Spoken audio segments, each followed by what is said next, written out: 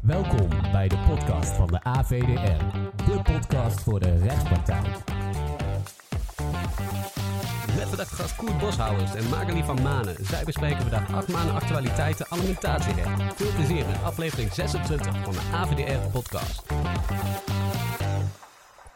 Goedendag vanuit Kasteel Waardenburg, een podcastserie over alimentatie. En vandaag uw gastheer en gastvrouw Koert Boshouwers en Magali van Manen. We zullen ons kort introduceren, dat u weet naar wie u luistert. Koert, misschien wil jij aftrappen. Helemaal goed. Koert Boshouwers, ik ben advocaat scheidingsmediator bij Hanse Spronk Familierecht en Erfrecht in Utrecht. En eens in de maand mag ik buiten spelen bij het gerechtshof Zertogenbosch als raadsheer plaatsvervanger. En verder geef ik nog wel wat les hier en daar. En jij, Magali? Ja, Magali van Manen, advocaat, mediator en overlegscheidingsadvocaat in Amsterdam bij de Border Advocaten. Mijn specialisme is internationaal recht, veel expats in mijn praktijk en veel procederen, maar het liefst heel veel overleggen, want dat vinden we toch het fijnst. Moet voor jou toch wel bijzonder zijn om ook af en toe aan de andere kant van de tafel te zitten. Altijd heel interessant om te zien van wat er gebeurt aan de andere kant van de tafel. En om mee te maken, ja, hoe kom je eigenlijk zelf over in de rechtbank als je aan de andere kant zit. Dus het maakt alleen maar dat je nog meer gedreven wordt, vind ik zelf. Ah, dat kan ik me voorstellen, ja. Nou, we hebben vandaag dus een deelserie podcast alimentatie. Wij hebben van tevoren even overleg gevoerd waar wij onze luisteraars mee willen informeren. En wij hebben een korte actualiteitenschets van alimentatieland. Met name gefocust op het WODC-onderzoek, wat in februari 2021 is gepresenteerd. En wij willen daarna ook inzoomen op de berekening van de kinderalimentatie in de zin van hoe gaan we nu om met de forfaitaire woonlast. Want in april 2021 heeft de Hoge Raad daar een belangwekkende uitspraak over gedaan. Het grappige is dat ik zie dat daar veel meer aandacht aan wordt besteed dan aan het WODC-onderzoek. Ik moet je zeer eerlijk zeggen, ik heb het WODC-rapport eigenlijk pas later gezien. Het was al toch een tijdje, lag het op de schappen. Terwijl er een keer iemand me erop attendeerde dat er een heel onderzoek was gedaan. Dus het heeft heel geruisloos is dat eigenlijk het veld ingestuurd. En dat maakt misschien ook wel van hoe belangrijk is zo'n rapport nou, als je dat het niet heel erg wordt opgepikt. Aan de andere kant, op het moment dat het opgepikt gaat worden, zul je zien dat er al veel meer de gedachtenvorming heeft plaatsgevonden over wat er nou eigenlijk in staat en wat de voor's en tegens van de uitwerkingen kunnen zijn. Nou, waar ik inderdaad benieuwd naar ben, is of de werkgroep alimentatienormen die ieder jaar het rapport toch wel aanpast, bijschaaft, of zij nou begin volgend jaar met echt substantiële wijzigingen gaan komen of niet? Nou, ik weet dat ze er al mee bezig zijn, maar daar zullen we het straks wel over hebben als je gaat kijken naar de aanbevelingen. Ik heb al teruggehoord dat er wel degelijk ook daar een voorschot op genomen wordt, of dat er gewoon iets mee gedaan wordt, of dat men er eigenlijk al mee bezig was.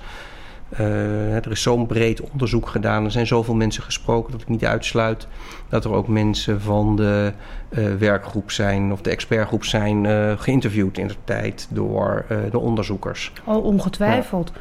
En het zal wat dat betreft ook niet moeilijk zijn om sommige aanbevelingen ook in het rapport te verwerken. Maar op sommige punten zal ook echt de wet aangepast moeten worden, denk ik. Ja, en mogelijk moet je ook nog eens rekening houden met internationale verdragen. Van kan het wel wat je wil?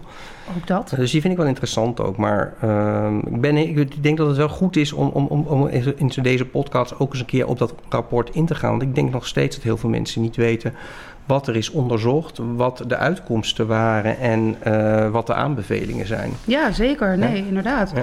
Het is uiteindelijk, heb ik gelezen in het rapport, dus is het onderzoek uitgevoerd door de Universiteit Groningen. Dus er zijn echt ook mensen die veel weten van alimentatie, die zich hiermee bezig hebben gehouden. En er is zowel gekeken, begrijp ik, naar hoe wordt alimentatie nou in de maatschappij gedragen. Maar ook wat kunnen we dan doen om de acceptatie te vergroten voor mensen die alimentatie moeten betalen. En dan heb je het natuurlijk zowel over kinderalimentatie als over partneralimentatie. Ik zie zelf dat er meer acceptatie is voor kinderalimentatie dan voor partneralimentatie. Ik weet niet of jij het zelf ziet. Wat ook logisch is. Ja. Hè? Ja. En de conclusies waren wel dat de grondslag van de alimentatie, de lotsverbondenheid, met name voor partneralimentatie dan, dat toch wel hetzelfde moet blijven. Alleen de vraag is even, hoe gaan we om met de duur die net verkort is? Wat zou je daaraan nog willen veranderen? Ja, en ik vind het interessant, die conclusies die uit het onderzoek zijn gedaan. Misschien ook goed om te zeggen van wat hebben ze nou precies gedaan in het onderzoek? Wat is onderzocht? En men heeft allereerst eens gekeken naar de huidige stand van zaken in zowel wetgeving, rechtspraak en in de literatuur. En toen heeft men ook gekeken wat zijn ontwikkelingen in de opvatting over het gezin, over relaties, over kinderen en over scheiding. Wat jij al noemde, die acceptatie door die justitiabelen. Moet het systeem wel of niet aangepast worden? En de aansluiting bij de maatschappij van kinderen en gezin en samenlevers. Want ze hebben ook de positie van de samenlevers onderzocht. Daar moeten we het straks nog maar eens even goed over hebben met elkaar. Want volgens de wet kan dat natuurlijk helemaal niet. Maar goed, wat jij al zei, de wet kan veranderd worden. Maar daar hebben ze ook onderzoek naar gedaan. Dat vond ik wel een interessante, dat ze zo breed zijn gaan onderzoeken. Dat ze echt hebben geprobeerd ook te kijken van, hoe zit het nou eigenlijk?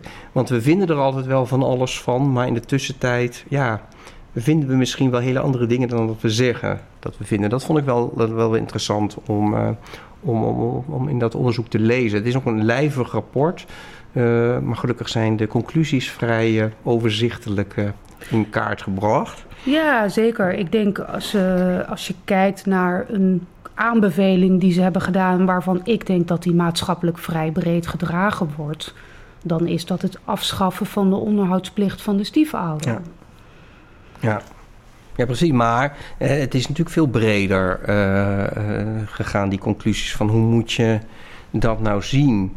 En sommige conclusies vond ik wel vrij heftig, moet ik je zeggen. Als ik dan kijk, wat ga ik hier eigenlijk van vinden? Wat ik wel heel mooi vond, is dat een van de conclusies was dat die trema-normen, waar eigenlijk best wel af en toe, ook door de politiek, kritiek op wordt gezet. Alles, de normstellingen zouden allemaal uit de wet moeten blijken, zoals in dat tijd uitspraken waren. Dat een van de conclusies was van nee, je moet die oude trema-normen, in huidige vormgeving, je moet ze koesteren, maar terwijl de kritiek was, ze zijn niet altijd consistent en er zitten gaten in. Dus het kan beter. Maar ik vond dat van, jongens, zo slecht zijn die trema-richtlijnen nog niet. Die vond ik eigenlijk wel een hele mooie. Zeker. Ik denk dat ze ook wel genoeg ruimte laten om echt de omstandigheden van het geval mee te wegen. Als je het veel strikter gaat opnemen in de wet, dan moet je vinkjes afgaan en kunnen er hele gekke uitkomsten komen. Ja, je hebt behoefte aan maatwerk om in de grote lijn een ander systeem, een forfaitair systeem, whatever, tot zijn recht te laten komen. Precies. Nee, absoluut. Maar een van de dingen die ze ook zeiden van de partneralimentatie moest eerlijker qua grondslag, simpeler qua berekening en korter qua duur. Volgens mij heeft het rapport een langere doorlooptijd gehad en is dit aspect er eigenlijk al uitgehaald. Want ik vond het best wel wonderlijk dat inmiddels sinds, wanneer was het, 2018, die wetgeving is veranderd. Maar dat het in dit rapport nog zo staat en dat het juist eigenlijk leidt ook tot die kortere duur. Dus ik kreeg wel de indruk, de vraagstelling is al een aantal jaar geleden in gang gezet. Waarschijnlijk dus wel. dit is al meegepikt. Dat vind ik dan oké. Dat snap ik dan, maar dat is al verder uitgewerkt door diezelfde wetgever. Ook op basis van die maatschappelijke ontwikkelingen dan. Wat ik ook een hele interessante conclusie vond. Ik ben heel benieuwd wat jij daarvan vindt. De aanbeveling dat je eigenlijk kinderalimentatie zou moeten beperken tot dat een kind 18 wordt. tenzij een kind aan een studie volgt, want dan zou de onderhoudsverplichting van een ouder moeten worden verlengd tot 23 jaar. En wat je ook al zei, naast de afschaffing van de onderhoudsverplichting van de stiefouder. Ik wil eigenlijk eerst even dat eerste met jou bespreken. Van, jij had daar wel gedachten over. Ja, daar heb ik zeker wel gedachten over. Want de vraag is dan, willen ze het, laten we zeggen, min of meer verplicht stellen totdat een kind zijn studie heeft afgerond? Dan laat ik die 24 nog heel even voor wat het is. 23. Ja, tot 24, hè, zeiden ze, dacht ik. Ik dacht tot 23, maar goed. Zoeken we op. Het punt is namelijk dat er natuurlijk toch kinderen zijn die inderdaad studeren, die een onderhoudsverplichting van de ouders nodig hebben, of in ieder geval een bijdrage. En de meeste ouders vinden het ook prima om die bijdrage te betalen. Er zijn natuurlijk kinderen die, om wat voor reden dan ook, helemaal geen contact hebben met de ouders. En die ouders vinden het al best lastig om tot 21 te moeten betalen. En dan wordt dat nu verlengd tot 24. Terwijl die ouder helemaal geen zicht heeft op de studie van dat kind. Geen zicht heeft op de vraag of het kind een bijbaan heeft of zou kunnen hebben. En in dat soort gevallen vind ik het toch wel ver gaan om te zeggen, een ouder moet blijven betalen. Met name omdat we toch ook bezig zijn om te kijken of niet het leenstelsel weer wordt afgeschaft en je weer teruggaat naar een basisbeurs. Maar dan krijgen we weer de discussie, ja, maar dan heeft het kind waarschijnlijk geen behoefte, dus dan hoeft de ouder niet meer bij te dragen. Zo kom je in een cirkelredenering. Ik vind het zelf een beetje ver gaan. Ja, ik vind hem wel interessant. Aan de ene kant denk ik van, als je een kind laat studeren, dan gaan we maar het even uit van we staan op goede voet met elkaar. Dan is het best raar tot de 21e en dan zoek je het vervolgens zelf maar uit. Zo, dan zou je inderdaad wel kunnen zeggen van, als je van je ouders kunt studeren, ja, dan is het ook niet zo gek als ze de hele studie af mogen maken. Die snap ik wel. Die snap ik aan zeker. De ene kant. Maar aan de andere kant denk ik ook, als je kijkt wat er in de praktijk gebeurt, en als je een echtscheidingsconvenant opstelt of een ouderschapsplan en je hebt die passage erin staan van de ouders verplichten zich om aan een kind van 21 jaar of ouder een bijdrage in de kosten van levensonderhoud te betalen als ze een studie doen met instemming van de ouders en met fatsoenlijke resultaten, dan betalen wij door. Die zie je steeds meer ouders wel schrappen op voorhand. Zo van, ja, dat zien we dan wel. Precies. En ik moet zeggen dat ik vaak ouders ook adviseer om er niet een verplichting van te maken, maar intentie. De ouders hebben de intentie aan hun kind een bijdrage te betalen. Tenzij de kinderen inmiddels al 16, 17 zijn, dan heb je iets meer zicht op hoe het over een aantal jaar zal zijn. Maar met name bij hele kleine kinderen, je weet het niet. Je weet ook niet wat je eigen financiële positie gaat zijn op dat moment. Nee, je kunt niet in die toekomst kijken. Maar ik vind het wel heel interessant om hem op die manier te zien van, en hoe gaat dit zich dan verder ontwikkelen? Want voor iedere gedachte kunnen we 3 uitzonderingen bedenken. Van ja, als je echt 0 contact hebt met je kind, waarom zou je dan nog... je bent de pinautomaat van je kind, dan moet je ook betalen. Zeker. En wat we sowieso in de praktijk vaak zien, is dat het voor kinderen die ouder zijn dan 18... überhaupt al verschrikkelijk is om een procedure te moeten starten tegen de ouders. Dat wordt nu, ik wil niet zeggen nog veel erger, maar de mogelijkheid om dat te moeten doen wordt nog eens verlengd. Ja, en de noodzaak om het te doen wordt ook natuurlijk wel verlengd. Omdat je gewoon, je hebt er meer jaar mee te maken. Men noemt het profijt van als kind. Maar je zult daar dus, en misschien wel meerdere procedures moeten gaan voeren tegen een van je ouders of beide. Dus ik ben heel benieuwd hoe zich dat gaat verhouden. Ik vind het zelf wel vrij pijnlijk als je een procedure hebt waar je een ouder en een kind tegenover elkaar ziet staan, of dat je de advocaat van een van de twee bent. Het is toch een hele pijnlijke situatie. Zeker. Waarbij aan de andere kant je ook wel kunt helpen van, joh, waarom hebben jullie geen contact meer met elkaar? Waar is het eigenlijk misgegaan? En als je ze dan met elkaar in gesprek kunt krijgen, dat eigenlijk gewoon de toegevoegde waarde is van de hele gang van zaken. Het is natuurlijk vaak het gebrek aan contact waar zo'n kind in de regel heel weinig aan kan doen. zijn natuurlijk uitzonderingen, maar als je echt zit op het traject van de of de oudersverstoting, dan heb je daar al snel toch wel een probleem mee. Dan denk ik, in hoeverre kun je dat een kind aanrekenen? Ja. Dus ik vind die wel interessant, maar ik denk dat het wel goed is om daar heel goed over na te denken van hoe moeten we dit gaan vormgeven, dat het voor iedereen werkbaar en ook, noem het ethisch, noem het moreel werkbaar te hebben. En vind jij dat de wet daarvoor dan zou moeten worden aangepast? We hebben nu in de wet staan een voortgezette onderhoudsplicht tot 21. Maar we hebben ook in de wet überhaupt de algemene onderhoudsverplichting die beide kanten op werkt.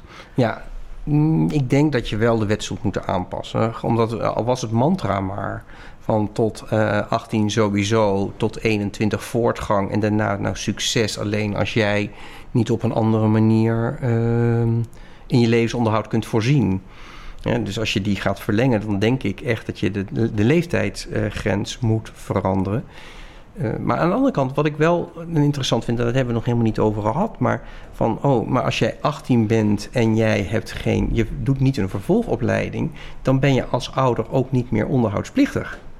Die vind ik ook wel een interessante van ook al zit je kind op de 18e verjaardag op de bank en weigert er vanaf te komen, dan ben je onderhoudsplichtig. Dan ben ik toch benieuwd hoe dat voor ouders ook een stok achter de deur kan zijn. Dan hoeven we ook niet meer te betalen. Maar dan, er zal dus veel bredere wetgeving moeten worden veranderd. Want als je zegt tot 18 en niet verder en een kind werkt niet, dan zul je ook de bijstandswet en zo, of de participatiewet daarop moeten aanpassen. Ja, dus het gaat die kinderen wel nog thuis wonen. Ja. Dus daar zit natuurlijk een moeilijk punt in. Ja. Ik ben benieuwd of ze dit op korte termijn vorm kunnen geven. Het zal heel veel, denk ik, ook afhangen van hoe gaan we verder met het leenstelsel. Waarbij ik dan denk, dan heb je de normstellingen van DUO en daar haal je, net als we nu doen met het eigen aandeel van ouders en de kosten van een kind, halen we nu de kinderbijslag er vanaf. Dan haal je dan de basisbeurs, nieuwe stijl ervan af. Dus op die manier kun je er aardig uitkomen. Maar ik ben heel benieuwd hoe ze dat gaan doen dan met kinderen die niet een opleiding volgen of werken, maar niet volledig in het eigen levensonderhoud kunnen voorzien. Die vind ik wel interessant hoe ze dat gaan oplossen. Ja, en bij de ene studie kan je meer ernaast werken dan bij de andere studie. Ga je een kind dan verdiencapaciteit toedichten of niet? Ik vind hem die heel interessant. En wat is structureel, wat is incidenteel? Ja, en wat nu als een kind gaat studeren? Je bent niet meer onderhoudsplichtig, maar een kind besluit om te gaan studeren. Dan ben ik weer wel onderhoudsplichtig en vervolgens stop ik halverwege het collegejaar en dan? Ja, want je hebt je studiepunten niet gehaald, dus dan moet je van de universiteit of de hogeschool af. Ja. En dan? Ja. Dus ik vind die wel interessant ook. Hoe vind je de positie van de stiefouder in dit hele verhaal? Van de verlenging en afschaffing van... Ik heb altijd de positie van de stiefouder een beetje een vreemde eend in de bijt gevonden. Omdat het zo kan zijn dat de stiefouder de meest verdienende, laten we zeggen, ouder is. Of onderhoudsplichtige is natuurlijk een betere term. En dat de stiefouder vervolgens degene is die het grootste aandeel in de kosten van het kind moet betalen. Dat vind ik vreemd. Want die stiefouder heeft niet echt gekozen voor die kinderen. Misschien wel, want hij heeft er bewust voor gekozen om met moeder of vader te trouwen. Je had ook kunnen zeggen, doen we niet, want ik wil die onderhoudsplicht niet. Maar er zijn ook andere redenen om een huwelijk aan te gaan. Maar dan moet je vervolgens wel betalen. Terwijl er een andere ouder is die in veel gevallen ook kan betalen. Want er zijn natuurlijk gevallen bekend waarin er geen draagkracht is. Ja, dan wil je toch dat het kind goed terechtkomt. Alleen mijn ervaring is dat het kind toch wel profiteert van die stiefouder, omdat het in dat gezin opgroeit. Ja, je vraagt je af, zou je misschien niet toe moeten naar een systeem, wel moet je hem helemaal afschaffen, maar het gebeurt sowieso. Maar dan zou je ook niet kunnen zeggen, op het moment dat de draagkracht niet toereikend is van de eigen ouders, dan komt de stiefouder in beeld. Dus van als je de eigen ouder het niet kan betalen, wat zijn dan de mogelijkheden van de stiefouder? Ja. Maar dat je niet zegt, we delen draagkracht van. Ik vind dat altijd een beetje toch een bijzondere. En dat is eigenlijk hetzelfde van wat we in het begin van de kinderalimentatie hadden. Van de tegemoetkomingen van de overheid gingen in mindering op het aandeel van de eigen ouders. En dan bleef er niks over voor de ouders om te betalen. Ja, en dan denk ik van, dan zouden we die ook wel eens om kunnen draaien. Misschien is die dan wel beter om te doen. Dus ik ben ook heel benieuwd wat daar uiteindelijk het zal mij niks verbazen als dat een van de eerste dingen is die ze gaan toepassen. Ja. Omdat het redelijk laaghangend fruit is.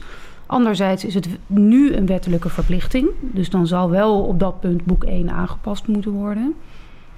Ja, we zullen het zien. Hè? Ook omwille van de tijd. Wat zijn eigenlijk nou de aanbevelingen die gedaan zijn in dat WODC-rapport? Wat vind je van die wat zijn ze en wat komt eruit?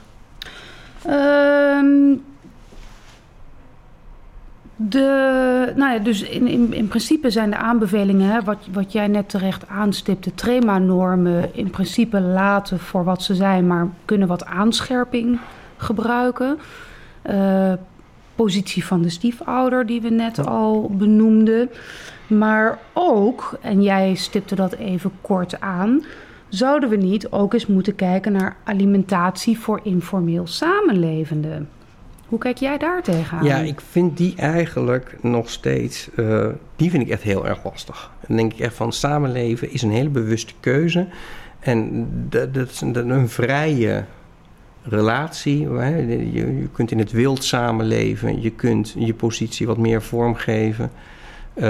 Door in een samenlevingscontract daar afspraken over te maken. Maar ik vind het zelf echt te ver gaan om te zeggen, ja, als je 6 jaar of 8 jaar of 10 jaar of hoeveel jaar ook je samenwoont, dan komt er een onderhoudsverplichting. Denk ik van, nou sorry, dat vind ik echt te ver gaan. Ja. Dan, als je dat wil, prima, dan regel je dat maar. En dan moet je wel een goede voorlichting doen. Ook bij een samenlevingscontract moet je een goede voorlichting doen. Nou, een Postbus 51 reclame of een sierenreclame bij wijze van. Maar zo van uit de wet, dan denk ik van, nou, dan haal je wel het paard van Troje binnen. Want mensen gaan ervan uit dat ze geen rechten hebben. En dan ineens na zoveel jaar is het, oeps, sorry, nu heb ik alsnog rechten. Vind ik niet zuiver. Nee, het grappige is dat ik wel vaak met name van expats ook hoor van, oh, maar wij wonen al zo lang samen, geeft mij dat geen rechten? Ja. En dan leg ik altijd uit, nee, dat is niet zo. En soms zeggen ze dan, oh, wat vreemd. Aan de andere kant zeggen ze, oh, wat fijn. Hè? Want dat is inderdaad dan waar ze soms bewust voor hebben gekozen. Maar er zijn natuurlijk ook een heleboel stellen die er niet bewust voor hebben gekozen. Het leven is gewoon zo gelopen. Ja. En, oh ja, we zouden nog een keer naar de notaris gaan. Dus ik ben het met je eens dat het voorlichting goed zou zijn. Maar hoe bereik je mensen? Hè? Grote probleem. Van sowieso. Wat ik ook een interessante vind, is een aanbeveling van dat het TREMA-rapport aan herziening toe is en opnieuw en wat leesbaarder vormgegeven zou moeten worden.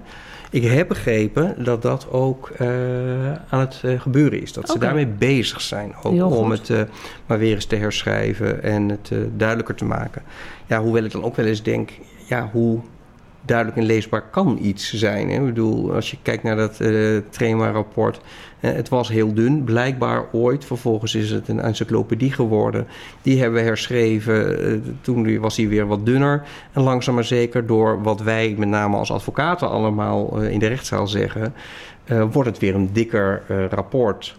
En ik denk dat het goed is om het natuurlijk altijd kritisch te zijn en te kijken, wat bedoelen we nu? Dus ja, ik vraag me af van, je kunt het allemaal wel in Jip en Janneke taal willen doen, maar gaat dat het verschil maken of gaat het meer om iets wezenlijkers? Dat de gedachten die niet helemaal zuiver zijn uitgewerkt, wat beter worden uitgewerkt? Ja, ik denk het laatste vooral. Ik denk ook dat ze heel graag willen dat het voor de consument niet zozeer dat de consument het rapport gaat lezen, maar dat de normen helder zijn. Dat mensen toch begrijpen, hoe ga je nou kinderalimentatie berekenen? Hoe ga je nou partneralimentatie berekenen? En bij die kinderalimentatie is dat systeem vereenvoudigd. Maar mensen snappen het nog steeds niet, hoor. Nee, maar de gemiddelde Nederlander vrees ik dat hij ook zijn eigen belastingaangifte niet helemaal goed kan invullen. Dat is waar. En uiteindelijk zijn die richtlijnen tot een grote hoogte niet meer en niet minder dan het invullen van je belastingaangifte. Dat klopt. Dus er wordt vaak gezegd, het moet allemaal simpeler. Maar dan denk ik, ja, We weten niet eens of dat we aanspraak kunnen maken op toeslagen. Dus dan komen we weer terug eigenlijk op wat jij net zei. Bereik je de mensen wel? Dus ik ben heel benieuwd. En wat ik een interessante vind, is dat men pleit voor een meer forfaitair stelsel van de partneralimentatie. Daar ben ik heel benieuwd naar hoe ze dat dan zouden willen doen. Nou, ik denk dat in heel veel gevallen dat helemaal niet zo'n probleem is. Want laten we heel eerlijk zijn, als je gaat kijken naar wat er met de kinderalimentatie gebeurde toen we van de oude systematiek in 2013 naar de nieuwe systematiek gingen. In heel veel gevallen, er was forfaitair en maatwerk praktisch hetzelfde. Waar gaat het fout? Op bijzondere woonlasten. Nou, daar bijzondere woonlasten komen we dadelijk wel op terug.